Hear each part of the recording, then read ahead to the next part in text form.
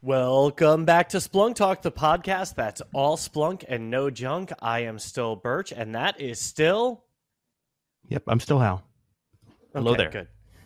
Good. Hello there. How you doing, Birch? Well, I'm a little taken by all the great things that we just saw. I was trying to take notes, and I think I have so many wonderful ideas that I want to talk about from the things that we heard that we're not going to have enough time to go over all of them. But you know, I said the word ideas. I think that might be a great place to start because we just heard a little bit about that in the last segment. Sure. I will start off by just saying what I always say about ideas. I love it. I'm really glad I got some time on the main stage there in the keynote because we are a much bigger company than it was when I was a customer. Back in the day, I used to I'd just talk to a PM at Conf or I'd email them. But now there's so many balls in there. There's so many things. Yeah, that those and now the only way that you have can, the same, really directly contact a PM is, like by emailing, p.ogden@splunk.com, for example. That's about the only way you can do it. Yeah, and so ideas like blows my mind because now we have this ability where, like, if you come up with a feature enhancement, you post it out there. Other people can vote on it, can collaborate on it, and it just brings that entire conversation to the forefront. So ideas.splunk.com, that was something I was really excited to see. What was something you were excited to see? I like when Doug, Sean, Garth, and Teresa, the others, they get into some of the numbers. So a couple that I happen to note along the way. Let's see. When the gentleman from AWS came on the stage, he said that they have, and this was in the security context, 50 petabytes a day of data that is generated. Now, that's just a crazy number. What do you do with that number? Well, not all of it is data that they needed to bring into the platform. The number that they that they got down to was 500 terabytes a day. So just the massive amount of data that AWS generates and uses for security. Think about this stuff is complex. Like software is hard. Okay, the ability to build a system, and I was a systems engineer going back 15 years before I even joined Splunk. Just the physics involved, the computer science involved to build a system to process that much data, moving the bits, right? We take it for granted now. Yeah. But yeah, look in the context of things about how much work it is required on our part in order to build a cloud platform to be able to scale to those types of needs for one customer. We have to do it for a wide variety of customers. And one of the other things. Yeah. I was going to say, no, I was that just was one of the about, first we might as well just talk at the same time. No, I thought you, I think you positioned nicely when you talk about they start at this giant scale and they get down to like 500 terabytes per day or whatever the number might be. That filtering made me think of ingest actions. Was that something you were about to go into? We could do that together. Yeah. But first, I wanted to shout out to. We'll get there. I wanted to mention we got a couple of people in chat. Now we're streaming live on 3 platforms: Twitch, YouTube, LinkedIn. And I see one gentleman from India checking in. Probably 2 of them actually looking at that name. Doug, he's a friend and coworker. And Mati L. I don't know what that means exactly, but they're excited to see us, so that's cool. Yes, they are very excited to see us. But yes, hi Ashik and Rashab. Yeah. Ingest actions. That was cool. So I mean, this ingest. This is something that's bit like the use case they said about social security numbers. That's a classic one. It's like I love that. I love Joe Cousins like getting out of the market all these groceries, and Mr. Burns says, I want everything in one bag and I want the bag to not be heavy. And it's like we did that. We're saying, like, here, you can have the data without that PII, without that personally identifiable information being exposed to everyone. But you could also still have the original copy of it for backup if you need it. And I always thought of that as like that grocery bag thing. Like, no, we can't possibly do both of those things at the same time. That was cool. Yeah. I mean, it's kind of like having your cake and eating it too. Um, one of the cool things is that it's built on top of the core platform. So some of the concepts are ones you might be familiar with today. You know how to do them, but it was hard to do them. So what we're doing is kind of making that easier, providing a user interface, and then the routing to S3. That's brand new. So customers can check this out. It's going to be in preview now or beta now. So you'll be able to get some hands on that very soon. I'm excited about that. It makes you, and kind of thinking about later in the talk when Teresa got the stage and talked about workload pricing. If you want to do cool things with Splunk, which we want you to do cool things with Splunk because we think it's valuable and powerful. If you want to do those, but you're like, okay, the way that the pricing works kind of prevents me from bringing in the data. Well, now you've got multiple options. And one of those is having the ability, kind of like a traffic cop, to be able to say what's going to go in the platform and what isn't. And then on the other side, when it comes to the commercial terms, it's like, okay, let's just kind of change the game and price these things differently. And that's important to a lot of customers. That was cool. Do you know more about ingest actions? So like from a I know all of technical perspective, you know all about it. Does that happen at the edge, or is that data coming to Splunk and then being rerouted? Yeah, the way that I'm going to answer that is going to be calling back to the terms how Garth was using it. So okay. Garth had several key kind of themes that he was speaking about it at different parts. No, my bad. It was just Sean. I'm looking at my notes. Sean was talking about machine learning, serverless, global scale, and then edge. Now he had a meaning of edge there. So if we're going to be, specific about it, no, ingest actions doesn't work to the edge. It doesn't work where the car, is on the track. That's edge, like the McLaren edge. And you can think of a lot of cases in data processing where this edge would apply. I have a tractor out in the field. I've got a sports car on the track, Or no, like we're not I talking have a about rock and roll band named U2. I have a guitarist named The Edge. Like there's a lot of applications for The Edge. To be specific. The bass player? Bono with the lead guitar, yeah. Oh, okay. Well. Yeah. Now you know. I mean, this was a great place to learn that. Ingest action runs in your Splunk environment, wherever that is. So if you have it, in your data center, you're running it BYOL in a cloud service provider, it will run there. Does that answer your question, sir? Yeah. I'm excited about the data flow. Speaking of things I'm excited about, there was another thing. I awarded points during the keynote. I think it was Garth earned points for using the phrase mammalian brain. I was really enjoying. So many other topics. Community got a shout out there. I always love talking about that platform because when I was a Splunk admin, and I encourage all admins to do this, like you can get an email with a question, but you might be in meetings. It may take you a while to respond. And then that's just like your opinion, your response, your limited knowledge. But when you tell people, you know what, post it on community and I'll follow you on there. Now you know that, well, I have a whole pool. This entire community is out there helping me answer this question and giving me inspiration and ideas that I may not have thought of as the best answer. So it's like faster and richer than if you're just having these one-off conversations. So I was glad that got a shout out in there. Yeah, I don't want to let that one pass. I have to say something about community also. Oh, lay it on. Is that okay? All right, cool. Do it. No, I look up about the edge. I mean, any company can make software. Okay, if the software is compelling and many people can see that, that's when you start to have the community kind of form up around it. And if you see a company, if you're kind of like evaluating software, right? You're like, hey, I'm a buyer. I've got a budget. Blah blah blah. Okay, that's one thing. Those are important. The features. But man, you also have to look at the community. You have to see, what do the people that use this day to day, run it, every day, make this thing, build this thing out, help it be successful. What do they think? And do they actually, go out of their way to help their fellow customers, community members, whether it's, in a technical fashion or totally non-technical, like maybe they're, doing Habitat for Humanity together and those kinds of things. Yeah, that's pretty special. Yeah. I So agree with you. I think it's a lot of like our company values of like being passionate. Like there that is a lot of in our culture.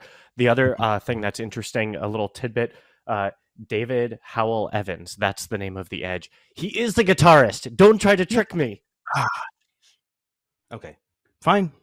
Fine. We should have arranged for trivia questions to be asked on air. So I will solicit that from the viewers in chat. Yeah. Feel free to ask us trivia questions. We are going to probably get them wrong. And that might also be amusing. Yeah. Adam So, Clayton. That's the bassist. All right, back to okay. Splunk. No junk. All right. Okay. So what else? I was looking through the list of the things that were kind of coming out or have been announced, the things that we can kind of like be a little specific about as far as opposed to the far future stuff where, we can't really do anything about. So Ingest Actions was a great example where we can kind of get into some of those features because they're going to be in customers' hands soon. Another one, the work that we're doing in the security realm, risk-based alerting, integrated threat intelligence, the Splunk intelligence management platform. Yeah, can you unpack that a little? No. Yeah, I mean, okay. Yeah. We'll just list it off key terms. Well, it's funny because I actually was writing down acronyms, and at some point I realized if I don't understand these acronyms either, that's gonna be a problem on air. Yeah, well, but yeah, risk-based alerting, or that's a call to action that we should attend some sweet breakout sessions where they talk about these things. It is good. That's a good one. Yeah, that's a good one. But risk-based alerting is not a new concept. What we're doing new is bringing it into the platforms kind of as a native feature and helping you to build that out yourself. And it's something we've iterated on over the past, I don't know how many years, maybe a few years in ES, enterprise security. Yeah, where we know that you have data, we know that you have alerts, and then when you get by the time you get to ES and you've built all these kind of these correlations together into correlation searches, you have notable alerts. Well, not all of them are equal. Let's take some context about this information and use it to weight things up and down. And one of the ways the lenses you might look at is the risk. So risk-based alerting helps you take that notable event and bump it up to the top if it needs to be, because there's a higher risk here involved. So let me get one level more specific. Maybe there are a series of bad password attempts at a workstation. Okay, and then there's a successful login attempt. Okay, so if that is, and that's very routine, right? This is Monday morning kind of thing. But if it happens a lot across a random set of user accounts in a very, very short amount of time, especially if it's not Monday morning, well, then that's more important. Also, if it happens to an executive's laptop, that's the one I always think of. Yeah, then it's my laptop is not equal to my CEO's laptop. Yeah. So that's what risk-based alerting is about. You've had the capability to do some of these things with a large amount of effort. Well, to some amount of effort in enterprise security. Now we're just kind of like helping you. It's like more turnkey now. You don't have more turnkey. That's probably the best way to put it. Combine that with the threat intelligence. Yeah, I always kind of thought, like for me, when I try to think about like what's the value add of things like enterprise security, ITSI, and it was always like you could do a lot with the core platform, but you had a fragile thing that like that admin had to own and update and so forth. And a lot of these things like introducing risk-based alerting or like anomaly detections or all that like rich new product is essentially commoditizing these otherwise complex things. And now your end users, it's democratized. They can now do these things too. So that kind of hit home for me when you were saying, risk-based alerting, it's now making it more trivial for everyone to manage that instead of just like the super splunkers in the group. And that reminds me what Sean was saying about machine learning. So we have a machine learning, you think about this, and if you think about it from a very lay person kind of, marketing blurb, then it starts to look like, things we don't understand, things we humans can't understand. Oh, now, I watched, Terminator. Now I think that they're out to get us, kind of, right? That's where if you don't think it through, it starts to look like that. But then when you think about it, it's just math. And the Mm. things that we can optimize the computers to do is to process math very quickly. So machine learning and in some specific cases like the machine learning toolkit, which has been downloaded, I forget how many thousands of times that they were saying about on stage. I wrote the number down somewhere. That's a big deal, that 100,000 downloads for the machine learning toolkit. Wow. That's a big deal if we can help customers do more in the same amount of time, a short amount of time, because these things, these systems that we build, they require people, processes, and technology. Mm. The most limited resource of these are the people. So if going back to the SOC use case, if you have 10 analysts and they can only, and it doesn't have to be security, it could be IT as well. If you have 10 analysts and they can process 90 alerts a day at that kind of like very surface tier 1 kind of aspect, that's all they can do. So to do more, you have to hire another person. Well, what if you can actually give that person some kind of superhuman powers, so to speak, to kind of increase their productivity? So that's what we're all about when we talk about, okay, we're gonna add machine learning features into the kind of the portfolio of products that we have. Yeah, no, it's cool. I think there's a huge upside with the ways, not only with machine learning, what you can do with the data, but I also get excited about what you can do in terms of usability of the product. So I always fantasize about like how, I see you're, typing this SPL, and things like autocomplete, right? Based on like your cohort, your peers, what types of searches they write. So I'm not saying that that's something that we're announced or whatnot, but just the avenues for machine learning, it really, it takes it from math to magic. Yeah. And Patrick says in chat, he sums it up: software can be useful, but if people can't see the value, then they won't actually adopt it. Yeah. So yeah, it's kind of like, enhancing, accelerating, making that value simpler, easier to accomplish. That's what we want to do there in the machine learning area. What else? What are some other things you want to pull out? Another topic that came up a few times was Splunkbase, and that's a peer of mine's baby. So that's I'm in that side of the house now in the developer ecosystem. So it's been really fun watching the developments there. But there is a preview mode now. You can check out some new UI around Splunkbase. The new UI provides a lot of avenues for things that we haven't had before, like collections, and starting to have like staff picks and ways of promoting and providing more of a guided approach as you're shopping for different apps and add-ons. Also, recently on Splunkbase was the inclusion of SOAR apps. So it's now not just core platform, and that's a big step. And so there's a make lot sure more we to don't come leave on that. anybody behind. This was formerly known as Phantom, and now it's Splunk SOAR. SOAR is, yeah. And it's, we're just making it better and better, putting a lot of resources behind that.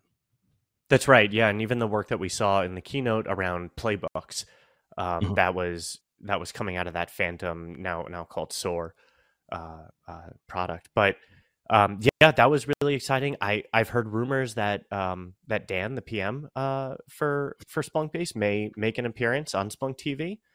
Again, not promising anything, but stay tuned for that. Right. Yeah. Just heard some rumblings. For Jillian, but whatever. We'll take Dan. Yeah. Dan's cool. Yeah, we'll take Dan. We'll definitely take Dan. We got some rumors over at the virtual water cooler. Yeah. Let's see. Let's talk about IT for a little bit. I want to talk about Bird Olympics, actually, and how I can download that game. That was the APM was game. That the name of it? Where they were running across the screen. Hey, it was Flappy Bird one year. I think it was like Flapping Pony. I forget what we called it, but yeah. Yeah. There is a Splunkbase app with that game now, with Flappy Buttercup. Yeah.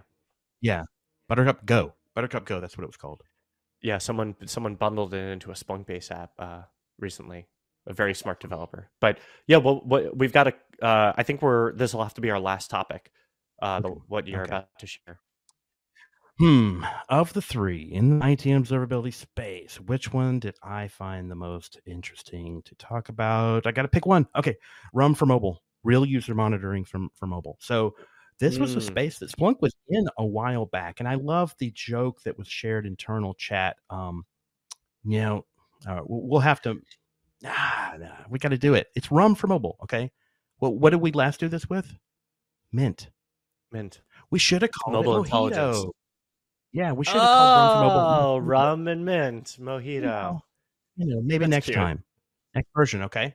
But yeah, that's basically taking data that is important to understanding the health of the applications on your iPad, on your Android phone, wherever it may be, and actually doing some cool stuff with that, like distributed tracing, being able to profile the data that comes from these metrics as the apps run. Where is it slow? How can I fix that? Some good stuff. All right. Someone was saying to me recently that we were talking about how TVs, like, it's so easy to get a big TV. We used to watch movies on these like tiny, because they were expensive. We got these massive TVs. No one cares because they're doing everything on their phones, things we wouldn't have never thought of. It's the phone is now such a primary device, having that intelligence from it, from that mobile perspective.